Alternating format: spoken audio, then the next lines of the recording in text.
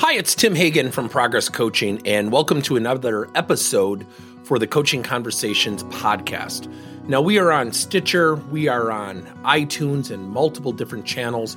Please check us out.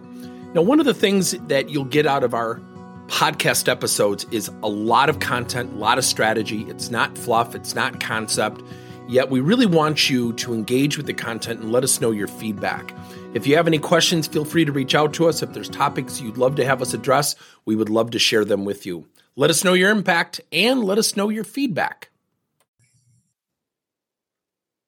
Hi, everybody. It's Tim Hagen from Coaching Conversations podcast. And today we have a special guest, Paul Glover from Chicago. And before we get started, let me just tell everybody, my followers, this is one of the most painful things I've ever had to do in my life, as he is a lifelong Chicago Bear fan, which obviously leads to a misguided perception of his talents and his thoughts. So take everything that comes out of his mouth with a grain of salt. Yet this is coming from a misguided Green Bay Packer fan. How are you, Paul? I'm doing fine, Tim. Thank you for such an interesting and unusual introduction. The fact that I'm on shows that you're looking for something you can't get without talking to a Bears fan. That is true. That is true. So tell our audience a little bit about your background and your coaching practice. Well, I bill myself as a no BS workplace development coach. I've been doing coaching since 2001. And believe me, it was a second occupation.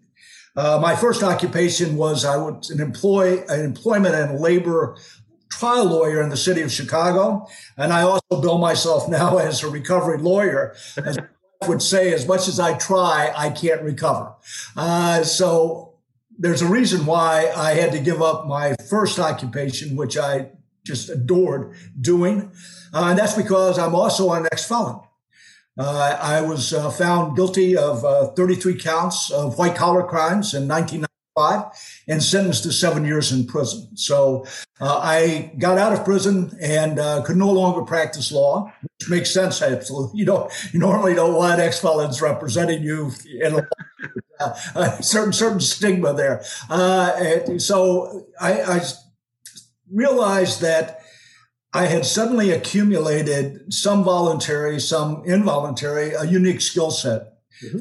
As a lawyer, very much a critical thinker, absolutely pretty hardcore. Trial lawyer, being a trial lawyer is the closest thing to hand-to-hand combat you can find without it being physical. And I enjoyed it. Very confrontational, loved convincing the jury. So I was very good at a couple of things. One was communication. And then I realized that because I had actually gone to prison and went through the self-awareness and reflection phase of that life, that I was able to bring that perspective to leadership. And found out that actually I put together a program that was attractive to those who in the C-suite. I started to develop that practice, and now I have a national coaching practice that absolutely takes those skill sets, puts them in front of people who are interested, and suddenly we have the opportunity to create legacy. But I also tell people I'm an acquired taste. 80% of the people who come to me don't work with me after they find out how bitter that taste can be, because I'm all about accountability and commitment and work. And successful people obviously are successful for a reason. And when you start talking to them about the difficulty of transformation and change, a lot of them decide that they're not going to do that work because they're already successful. That 20%, though, that has determined that they have more potential than they have used, and that they want to create legacy. I believe legacy is the important aspect of being a leader. If you're not creating legacy, which means you're handing something of value off to someone else, you're in this game for yourself. Yeah. It's absolutely okay, except recognize that and make sure everybody else knows it. Because, again, it should never be me before team. And when you're not interested in legacy, it's you before the team. So in a nutshell, not necessarily a nutshell, but being a lawyer, by the way, just so everybody knows, in medieval times, lawyers got paid by the word. You would go to the county fair and you would ask someone to do a document, a lawyer, and if they put in a wherefore, they got more money.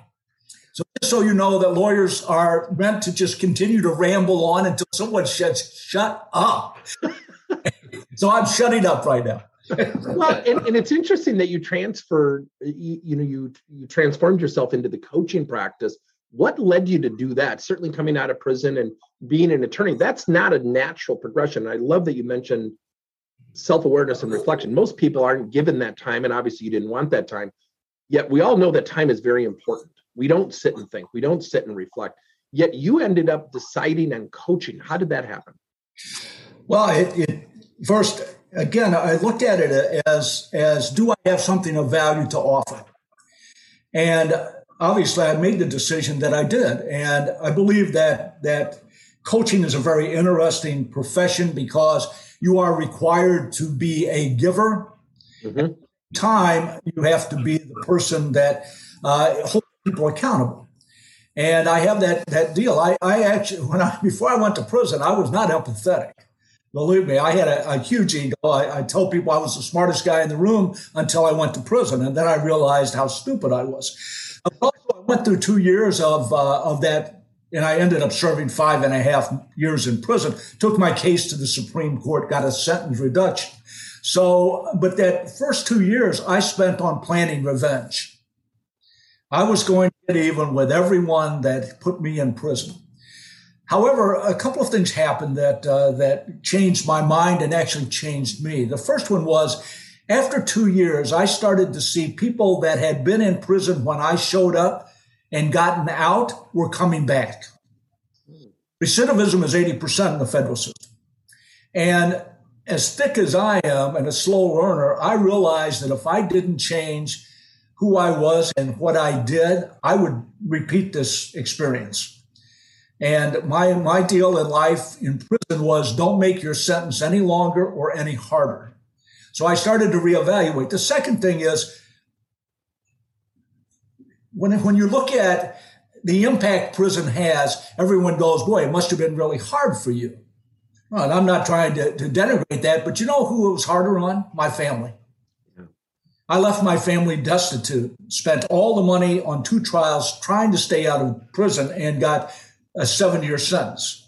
And I was guilty. I mean, I was not wrongly prosecuted. I was absolutely guilty. In fact, when I was sentenced, the judge that I practiced before I had been charged said, you are one of the few people that I wish the sentencing guidelines wasn't in place so I could give you more time. That's how everybody viewed me. And finally on year 2, the realization of the impact that I had on my family, who, by the way, stuck by my side, very unusual. Mm-hmm. People who are serving 5 years plus, the opportunity for them to maintain their wife and contact with their kids goes away. Yeah. People are willing to wait, especially when you've inflicted the emotional and financial damage on them. They didn't do anything wrong. I did. They paid the price. It was harder on my family than it was on me to be in prison.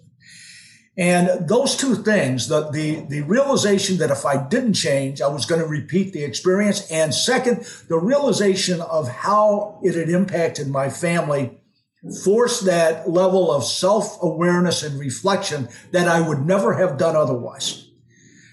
That to me started the process of saying, this is hard. And it was, because you have to ask people to tell you what's wrong with you. Well, and you had mentioned something about which is really interesting, hearing your background about empathy. And you talk about empathetic curiosity and why it's a value of the coaching and leadership. Talk to us a little bit about that and how you've we get how you came to that conclusion. How do you utilize that or facilitate that with your clients?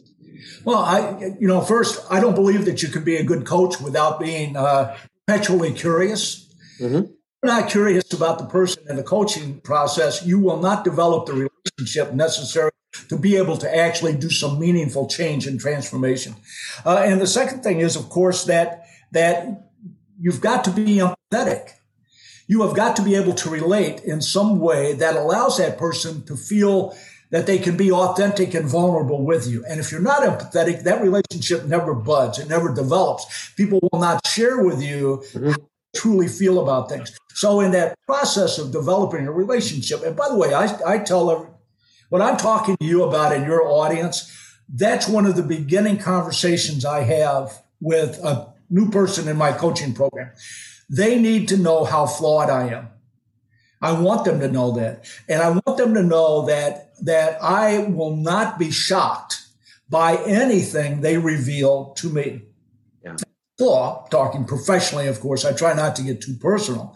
But I also believe right now that a part of being personal is a part of being a good coach. We've gone through this thing about let's just be professional in the workplace. That doesn't work anymore. Yep. To be personal, you are never going to develop the relationship. Professional is all about transactions. Personal is all about relationships. And it's pretty apparent, and if you don't see this as a leader, you are deaf, dumb, and blind. This is required now by the workforce, especially because of the pandemic. It has shown that professional relationship and said, if you want us to be what you want us to be, engaged, you are going to have to relate to us as relationships in a personal situation where we may even talk about our family or our community. And so that to me is where the empathetic curiosity and empathetic listening, active listening doesn't cut it anymore. And that's a term that's now archaic. Empathetic listening is where we have to be with this. So do you find, it's interesting, you mentioned the word blind spot, and one of the things that you've talked about in your work is how coaching helps people reveal their blind spots. Do you feel that you lower some defenses because of your, quite frankly, very unique background, that it helps people be comfortable with their own lack of perspective? Because, as you and I both know, we teach coaching. We don't really necessarily do coaching. And so when I have coaching clients, it's very similar because you and I are very similar as much as we don't want to admit it, is I'll talk about how I was very low in empathy until I went through the EQI program. Now I'm much more empathetic. I've noticed a big difference. Do you feel that your background helps people be comfortable with sharing their lack of perspective and potentially discovering their blind spots? It absolutely does. I think that first, look, I believe that all relations start off with one thing. Are you competent enough to do the job? No one wants someone who's not competent. But once you get beyond that, then it very much is about personal and character. And so, no, I feel that revealing the process I had to go through to understand my blind spots, which I believe are part of personality. Mm-hmm. I don't think people are able to get away from your blind spots. They exist for a reason. But you also want to know they're there. Then you're able to do the necessary behavior so you avoid temptation. And I know this is a bad analogy, but I use it anyway. When I got out of prison, I was known in my circles as a stand-up guy, because when the government offered me the opportunity to reduce my sentence by turning somebody else in, I refused. So when I got out, and by the way, there's some people who would say, well, that you should be a good citizen. I was not a good citizen.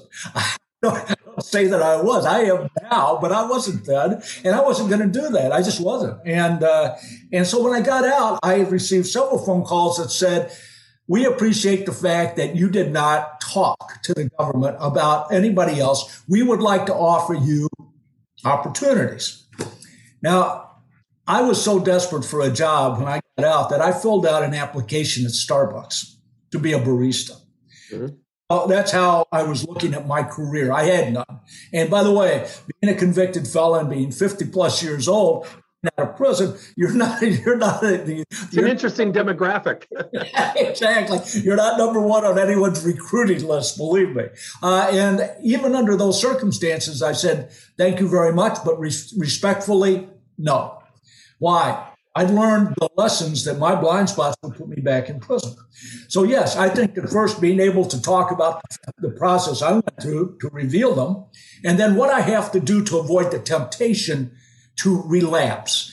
Give people in the coaching process the opportunity to say, all right, I need to know what mine are.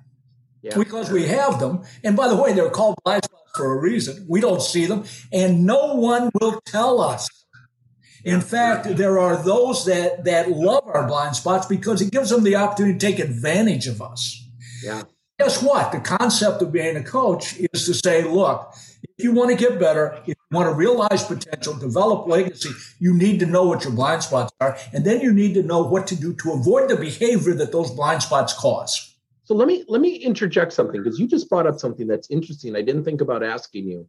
You use the word relapse, and I'm going to cross a line with you, and I don't want to offend you, but as a Bear fan, then again, I don't really care. You use the word relapse, which I think is really an interesting word when you think about leaders. You don't need to go to prison to relapse. Don't leaders relapse as well because of those blind spots?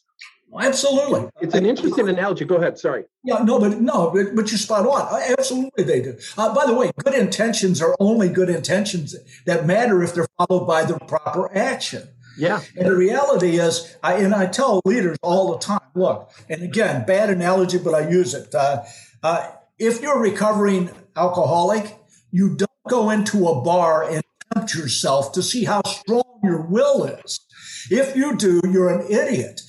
The same thing with leaders. You need to have someone that will continually talk to you about the behavior that you're showing, because relapsing comes when we're in a crisis. We will relapse because that's our blind spots are that strong. They do not go away. We recognize them. We put together a behavior that allows us to avoid the bad behavior. But when we're in crisis mode, a lot of the stuff that we are doing goes away. So somebody has to be there. And I think that's a coach's job to say, hey, let's take a look at what your behavior is telling us, not just me. Us. And once you have that conversation, that honest conversation, people are able to take the action necessary to not relapse. Yeah. And I have to share something with you, and I'm probably bringing it up because they're also staunch Packer fans, but you talk about something about, that relapse. And I love your comment, Paul, about relapse in a crisis. It reveals, crises really reveal, who we are and what we're able to do. And I remember during the Great Recession, one of my favorite clients, maybe my favorite client of all time, have treated me like family, is a company in Wisconsin called Inpro. Construction, hospital, healthcare, nursing homes, not a great industry to be in. And I remember Phil Ziegler, their CEO, and then Mark Holland, their president, literally addressed the company and said, we're fine. We're going to keep doing what we did. We're going to run the company. We're financially strong. Everybody go home and enjoy their families. And I remember that presentation. And I just sat there and I whispered to the talent development director, Jennifer, I said, holy crap, look at the people. She goes, what? I go, look at their faces. You could see people and they just relaxed. And I'll never forget that presentation, because I walked out with Mark and I said, that was the best presentation I think you could have ever given. He goes, what are you talking about? I said, you didn't overreact to the crisis. You calmed over 100 people down. Till this day, he and I argue about the value of that presentation. But it goes back to how we reveal ourselves during a crisis. So let me transition to something which I think is going to be a really stupid question. You think you're a Packers fan? Of course, it's going to be a stupid question. I know the answer, but I can't wait to hear how you craft this. Obviously, you and I have gotten to know each other a little bit, and we're going to probably continue to do some of these because of the whole Bear-Packer battle. Humor is an essential coaching trait. Why?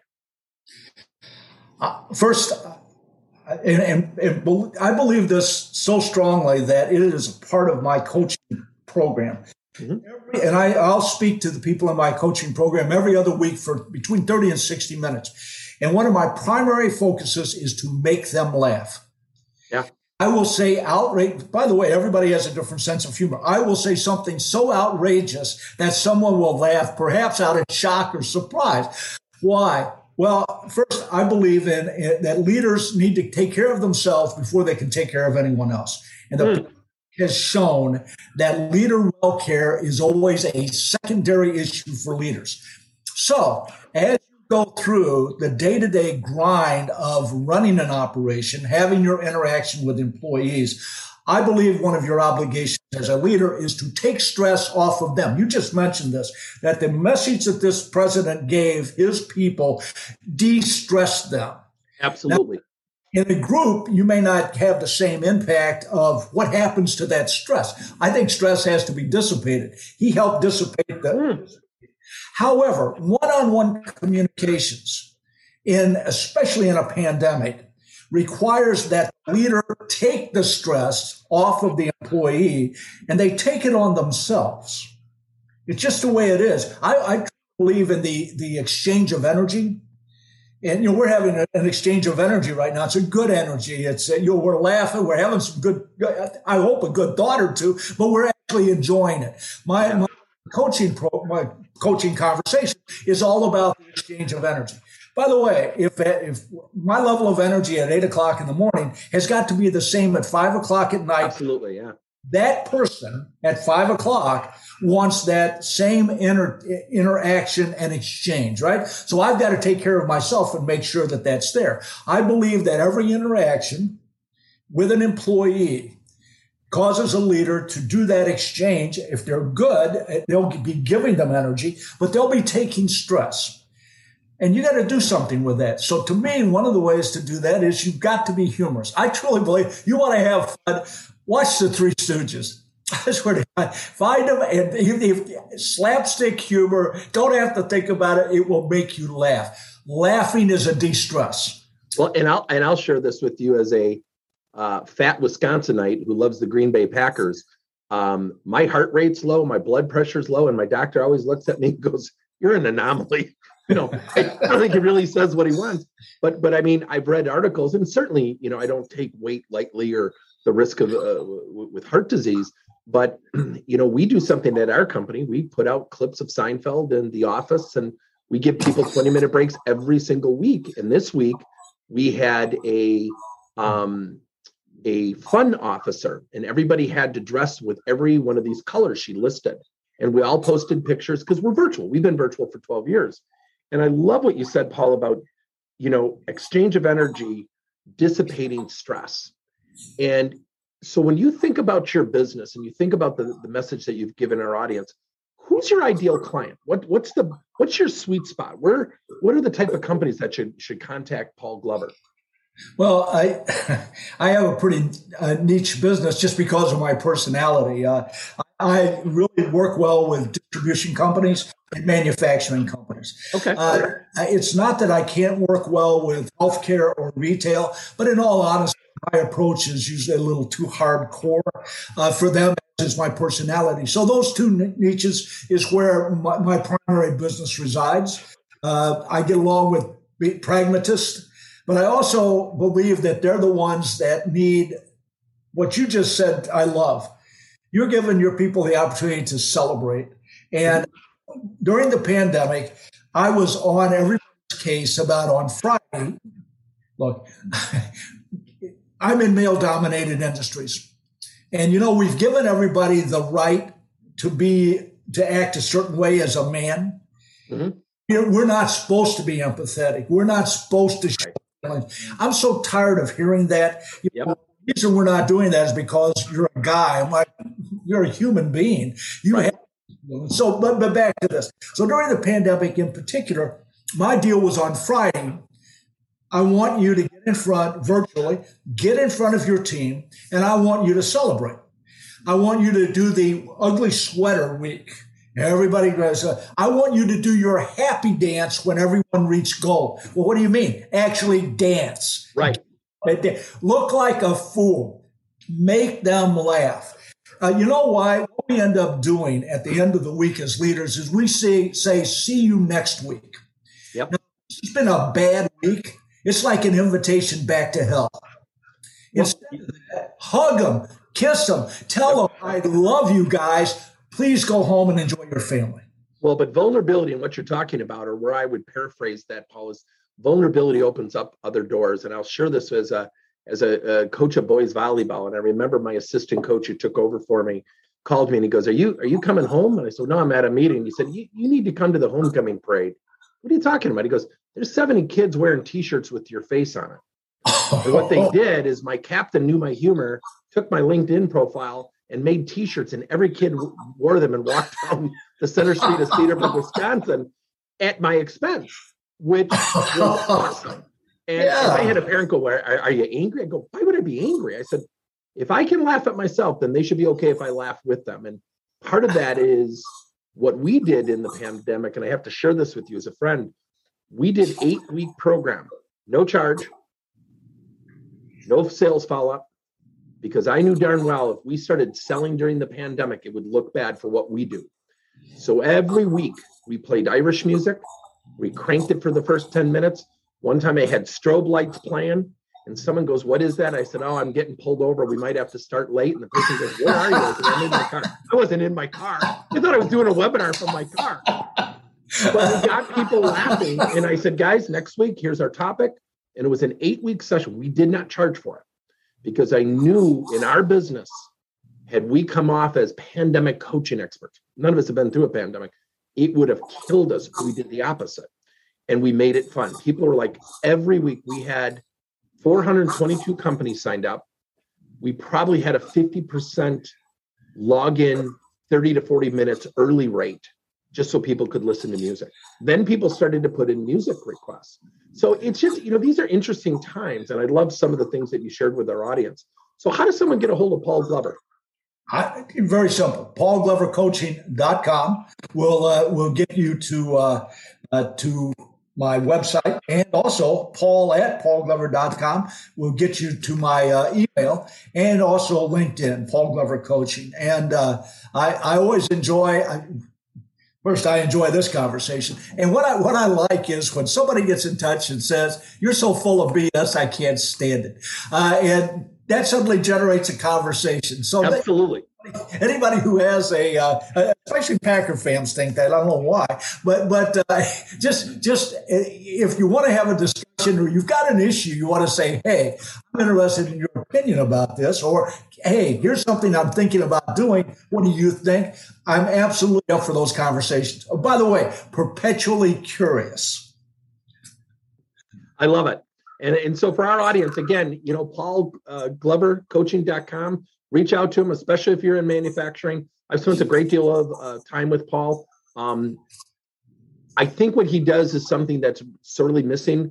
A lot of times in our business, we prolong problems to maintain clients. He hits issues head on, which we all need. And I think you'd be well served to reach out to him. And this is coming from a person who does not even like him. So it's objective feedback. Thanks for your time, Paul. Hey, Tim, thank you so much. I've appreciated it. I've enjoyed it. And thanks for allowing me to be in front of your audience. Much appreciated. Absolutely. Thank you for listening to another episode of Coaching Conversations by Tim Hagen and Progress Coaching. Now, our company is always coming out with new and innovative solutions to help leaders coach their employees. And recently, we just created a new service called Coach to You, where leaders can pick and choose topics and assign 7 to 21-day programs for employees to learn and, more importantly, apply actions and then reflect and share what they're going to do going forward as a result of the learning. It's called Coach to You. We're literally bringing coaching to your employees. If you're intrigued, we'll have a link in each one of our episodes where you can get more information. And again, thank you so much for listening to another episode.